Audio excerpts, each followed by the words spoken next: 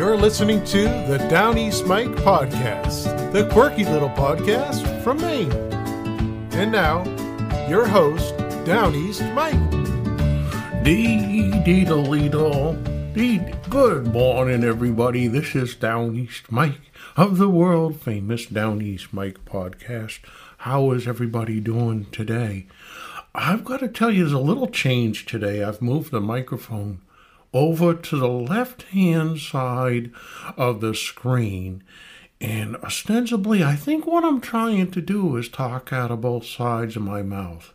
Who hasn't done that?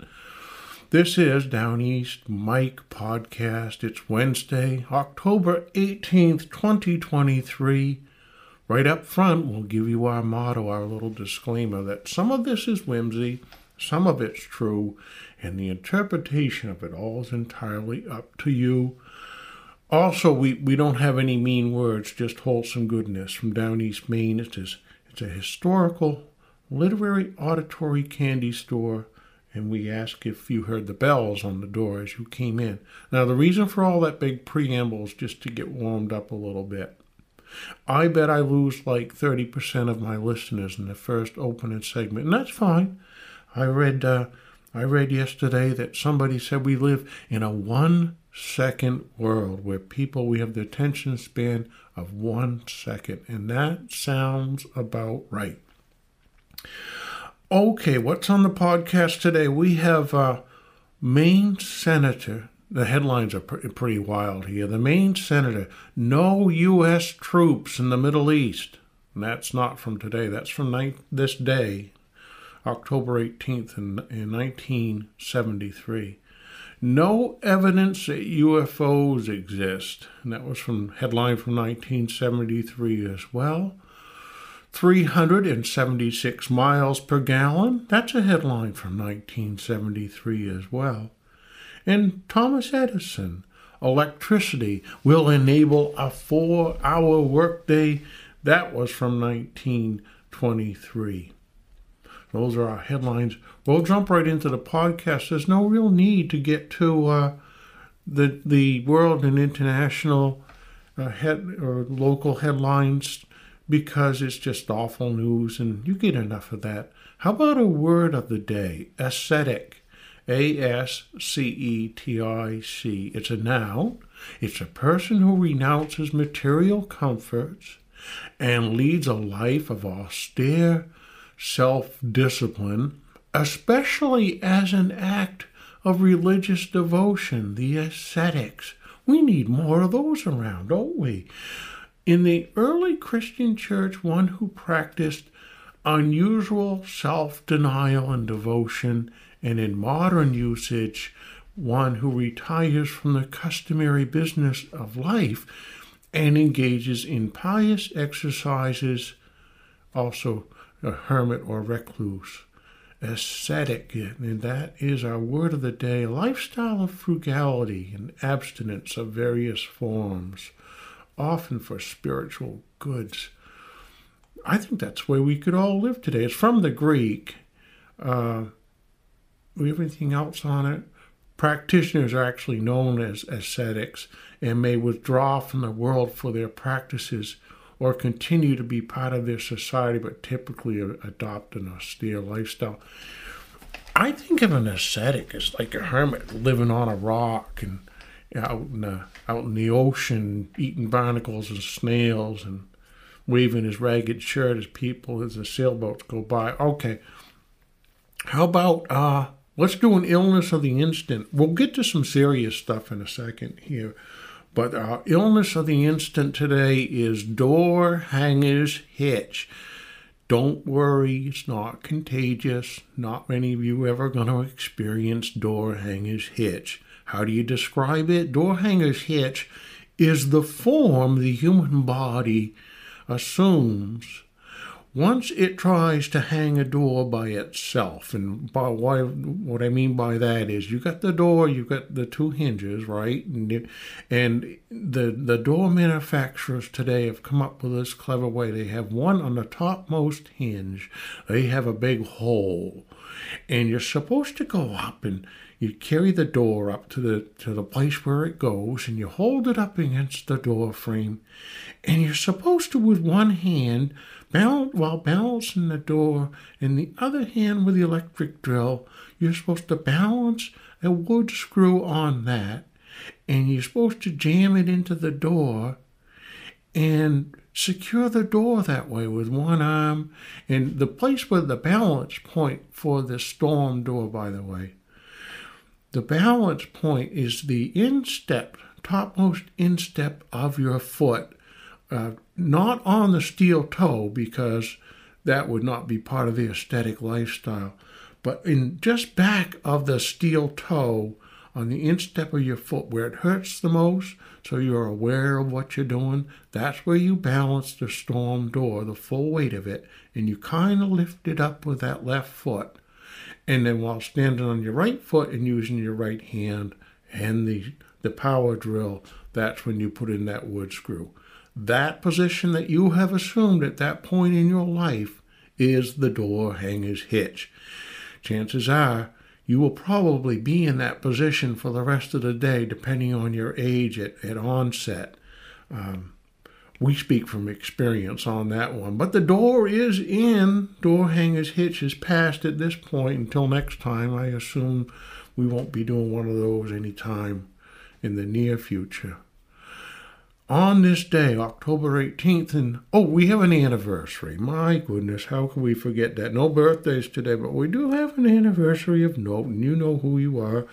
I'll tell you, Downeast Mike's somewhat jealous of your wonderful relationship. You've been married for over 35 years. That's a long time to be married, a long time to be doing anything. Some people don't even live to be 35, let alone married and living with somebody else for 35 years. But 35 wonderful years of marriage. Downeast Mike's a little bit jealous of that relationship, but he'll let it go, and he'll celebrate that you're still together and smiling and laughing. And he also hopes that you'll cook some supper for him tonight. Okay, Senator Muskie was back in the U.S. aid policy on this day in 1973. He urged on Wednesday that the U.S. continue sending supplies to Israel to maintain the balance of power in the Middle East, but I certainly would not send U.S. troops into the Middle East, he added. Muskie spoke at a news conference before addressing the Airport Operators Council International Convention here. Muskie was a candidate for the Democratic presidential nomination in 1972, and he said the U.S. should maintain close watch on such situations as the Middle East conflict to ensure that Congress has a role in decisions concerning U.S. involvement under the War Powers Act. Nice to know things have not changed at all. Also a story, there seemed to be a lot going on with UFOs at this time, but from Thursday, October 18th, 1973, a story out of Boulder, Colorado, no evidence that UFOs exist. In a 2-year study that cost $500,000, the Air Force concluded that UFOs usually were balloons, birds, planets, planes, stars, optical illusions, radar quirks, clouds, and other natural phenomena. Boy, talk about bursting your balloon. The study, known as Project Blue Book, said there was no evidence that UFOs came from outer space. The study began in 1966, resulted in a 1,400-page report endorsed by the National Academy of Science. Is that a real building? Dr. Edward Condon, 71, a Boulder physicist, headed the study with 20 staff members. In an interview with UPI last April, Condon said most early UFO reports went to the Air Force because it's supposed to know about everything that goes on in the air. While the kook reports really got thick, the Air Force should have said enough is enough, but it never did, and the newspapers kept playing up flying saucers. Eventually, the Air Force had to commission an impartial official study just to shut people up, Condon said. You have to define UFOs. If you mean any unidentified flying object, there are lots of those. But if you define a UFO as a visitor from outer space, there's no evidence that they exist. I've never seen one, and I think further study of UFOs will be scientifically useless. I think my own studies of UFOs was a waste of government money. So he was 71 at the time. He was wasting government money. Story out of Rosewood Heights, Illinois, 376 miles to the gallon, but luxury items were shelved.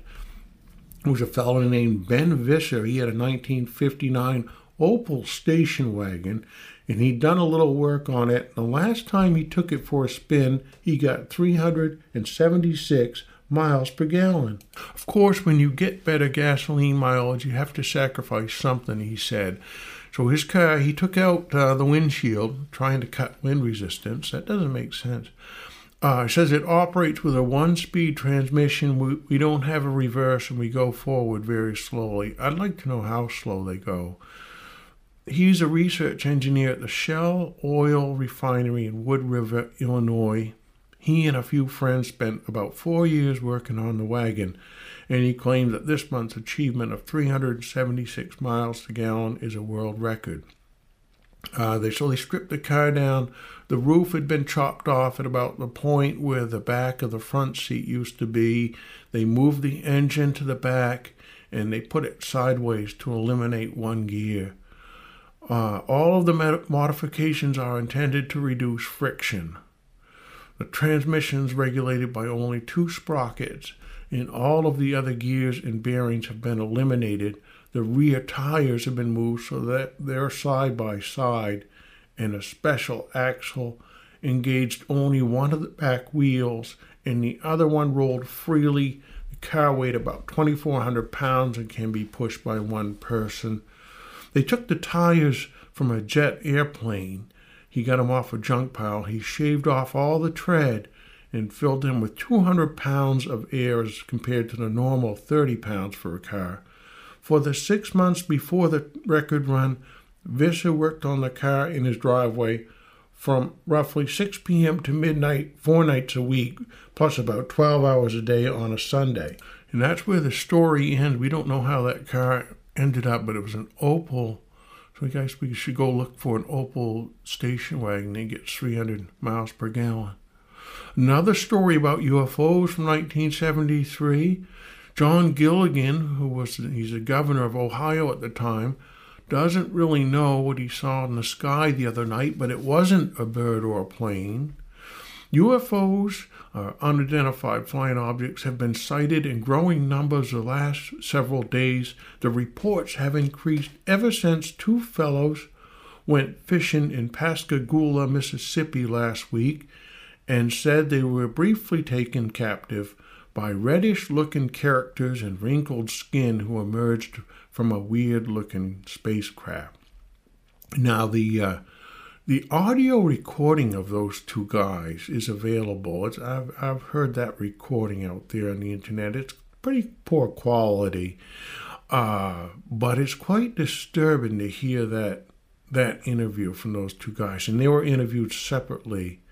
Very, very disturbing to hear. I don't know if it's true or not, but Gilligan, this governor of Ohio, said he and his wife, Katie, watched a vertical-shaped amber-colored object for 30 to 35 minutes while driving near Ann Arbor, Michigan.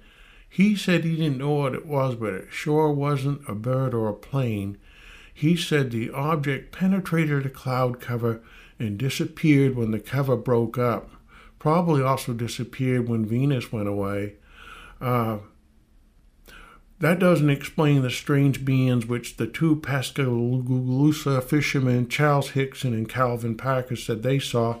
2 scientists said they placed Hickson and Parker under hypnosis for 4 hours of questioning and are sure the 2 are telling the truth. I'm sure they have. So UFOs quite prominent in the news at that time. Oh, one last UFO story, and we'll stop beating this dead horse here. Umbrella-like UFO reported in Carmel, Maine. Until Wednesday, most of the alleged sightings of unidentified flying objects were made in the South or Midwest, but a Carmel family Wednesday reported a UFO in eastern Maine. The family reported it heard a loud, rackety noise passing overhead Wednesday morning, and one woman in the family said she saw an object as it whizzed over the trees near her house. Mrs. Lenny Lawrence of the 5 Road here said the incident happened about 9:30 a.m. She described the object as similar to a large brown umbrella opening up and moving at a tremendous speed. In the instant before it disappeared over the trees behind her home, Mrs. Lawrence said the object was perhaps 5 or 6 feet across. When asked if the object resembled one of the objects reported by the thousands in the early 1950s as flying saucers, the Carmel woman said that would be what you would call it.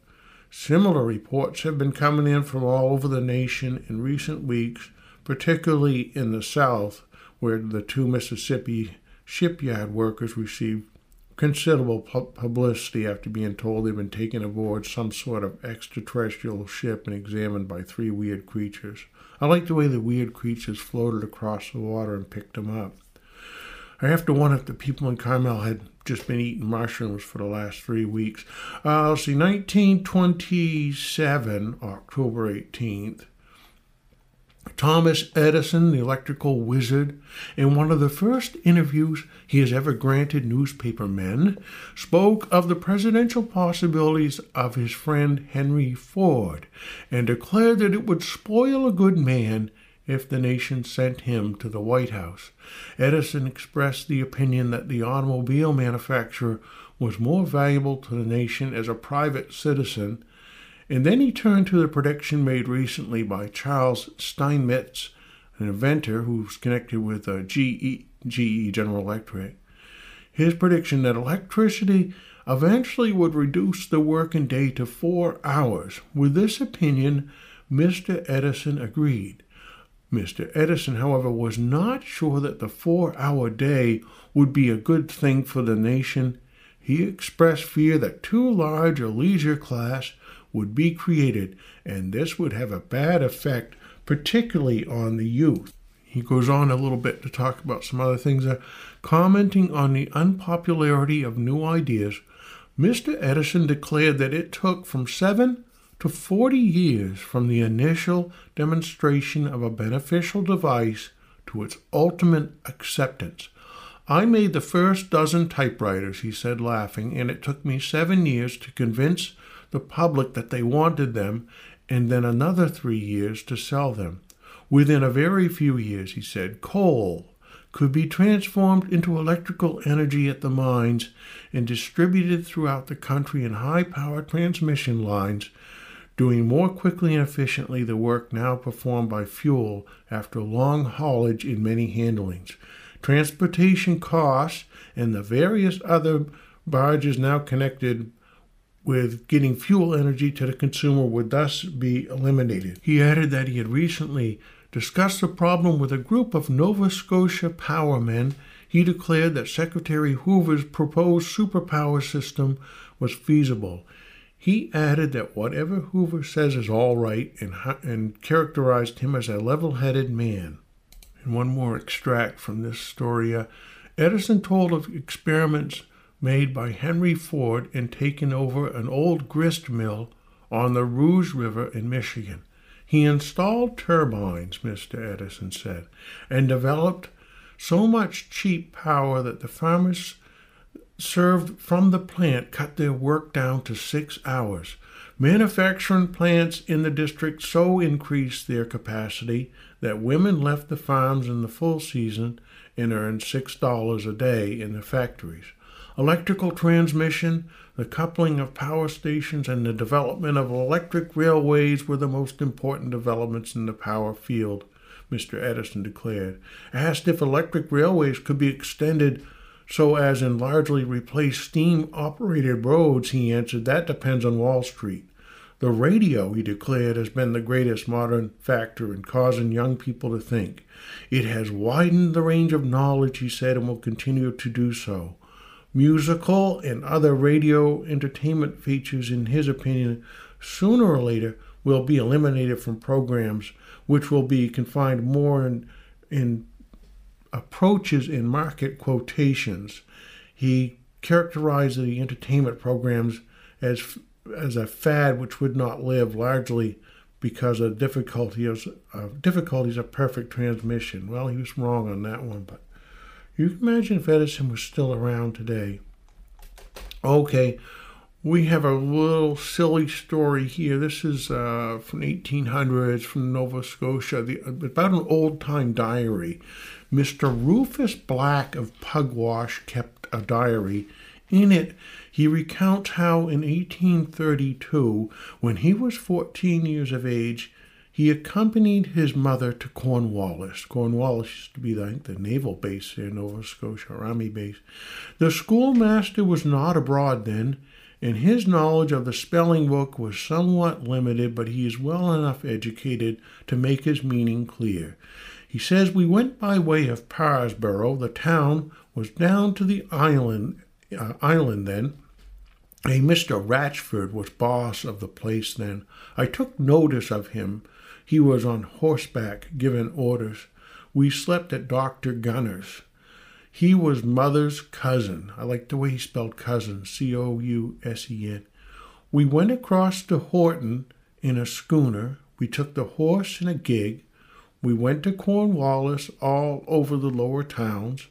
When we came back, we pitched the mare overboard, and she swam ashore. We had a good visit. Well, I bet it was good for the horse swimming in that cold water. 7 years later, they made a visit to Halifax, and of that he says, Mother wanted to go to Halifax to see her sister, Mrs. Woot Nan. I was of age. They were running a shop in Halifax that winter, and I told her I would find the town if she would find the money. This was in March. We stopped 18 miles from Halifax to a hotel named Schultz's. He had a pretty sister. She litted me to bed. She went to go out of the bedroom. I says, wait, I want to bid you good night. I put my arm around her neck and kissed her right on her lips before she knew where she was. You are a fast boy. I will tell your mother. Oh, do not. If you do, I will not kiss you again. She gave me one hard look and told Mother, you have a pretty smart boy. What has he been doing? She blushed. I told him I would tell you. Did you box his ears? No, I told him I would tell you. Oh, how she laughed. I traveled to Halifax often after that, and she never forgot that kiss. Well, a blushing girl, a trip to Halifax. She never forgot the kiss. What a romantic story that was. You ever had your ears boxed? It hurts like hell. Okay, I think we're getting close to time here, so we had another story, but we'll save it for another time. I don't want to wear the listener out. I had this guy named Ibrahim or something. He keeps emailing me. I can make your podcast go viral, Downeast Mike. I can make you famous. I'm like, don't you understand? I don't want this podcast to go viral. I don't want anybody to know about it. I want it to be a simple, enjoyable dialogue between you and me where we just discover things that interest us, and when our curiosity runs out, the podcast will come to a screeching halt. So our bi-weekly bird, our bird of the moment here is a great cormorant. There are less than 200 breeding pairs. There's a sharp population decline in the last 5 years, likely caused by bald eagles eating these great cormorants. So you get a spin, you get the bald eagle back, but at expense of other species. Of course, they eat loons too. The great cormorant is currently in a threatened status in Maine, less than 200 breeding pairs. Now, the cormorant's the one you see sitting on the rocks with its wings out. And they spread their wings out. We have a story here from the Mount Desert Islander. Ruth Grierson wrote this story. Even in the midst of a Maine winter in January, nature has a beautiful scenery and wildlife surprises. A nice sighting of a great cormorant came into view as a friend explored along the Ocean Drive this week. In the summer, we frequently see common cormorants near the shores sitting on rocks and docks as they dry their wings. You often see them swimming about looking for fish. As this colder season arrives, the common cormorants are in the south where it's warmer. The birds are similar, but the great cormorant is larger. It's the largest of the 6 cormorants found in North America. Okay, here's our description. The great cormorant is a large, chunky bird with a large, chunky neck. They sit low in the water. They seem to generally have a heavy-set look. Their head is blocky. If you suspect you see a cormorant, it is most apt to be the great cormorant at this time of year in the winter, like February. Their bill is hooked, for it's used to extract fish from crevices in underwater rocks. The great cormorant dives from the surface with a small leap in pursuit of food, and it dives deeper than a common cormorant that is only able to dive to 30 feet. Both cormorants have to sit and dry their wings after diving, unlike loons and ducks that do not have to do this. Definitely larger than a common cormorant, but it's smaller than a pelican. They're about the size somewhere between a crow and a goose. As we noted, eagles seriously hunt around wherever these cormorants nest. Formerly, great cormorants did not nest in New England, but in recent years have been found nesting here. She also noted that this cormorant is the one that's often used in China by fishermen. The bird wears a collar around its neck that prevents it from swallowing any fish it catches. The fishermen take the fish and then sell them or eat them. The bird, of course, gets to keep a fish every now and then, so it keeps fishing. And then she notes that she watched them do this when she was in China a few years back. The men carried 2 birds on a pole stretched across their shoulders. So they've been doing that for a long time.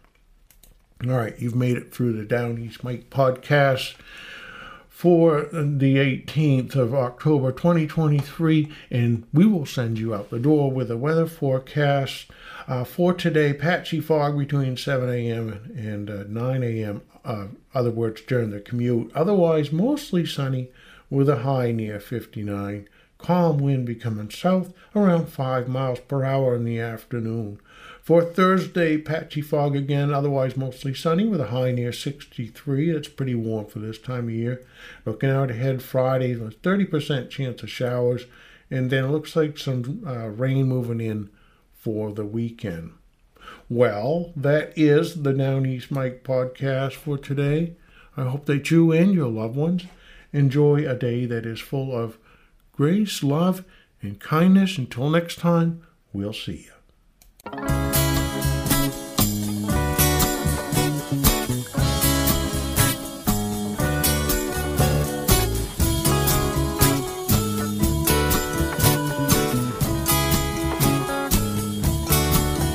I'm a dreamer, hanging out between waves. I can see what's coming my way. All day long I think of you, and I can't wait to come home right after this break.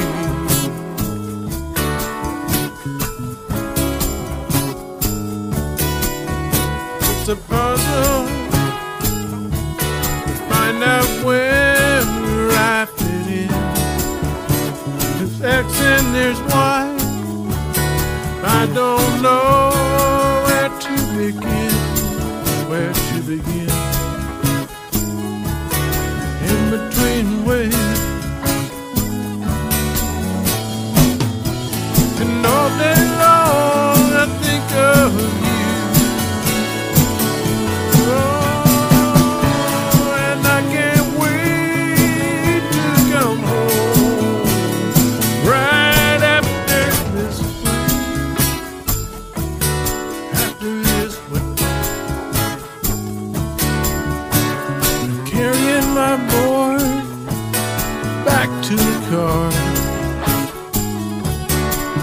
There's a cold wind blowing, sand in my shoes. I can't wait to get home to you.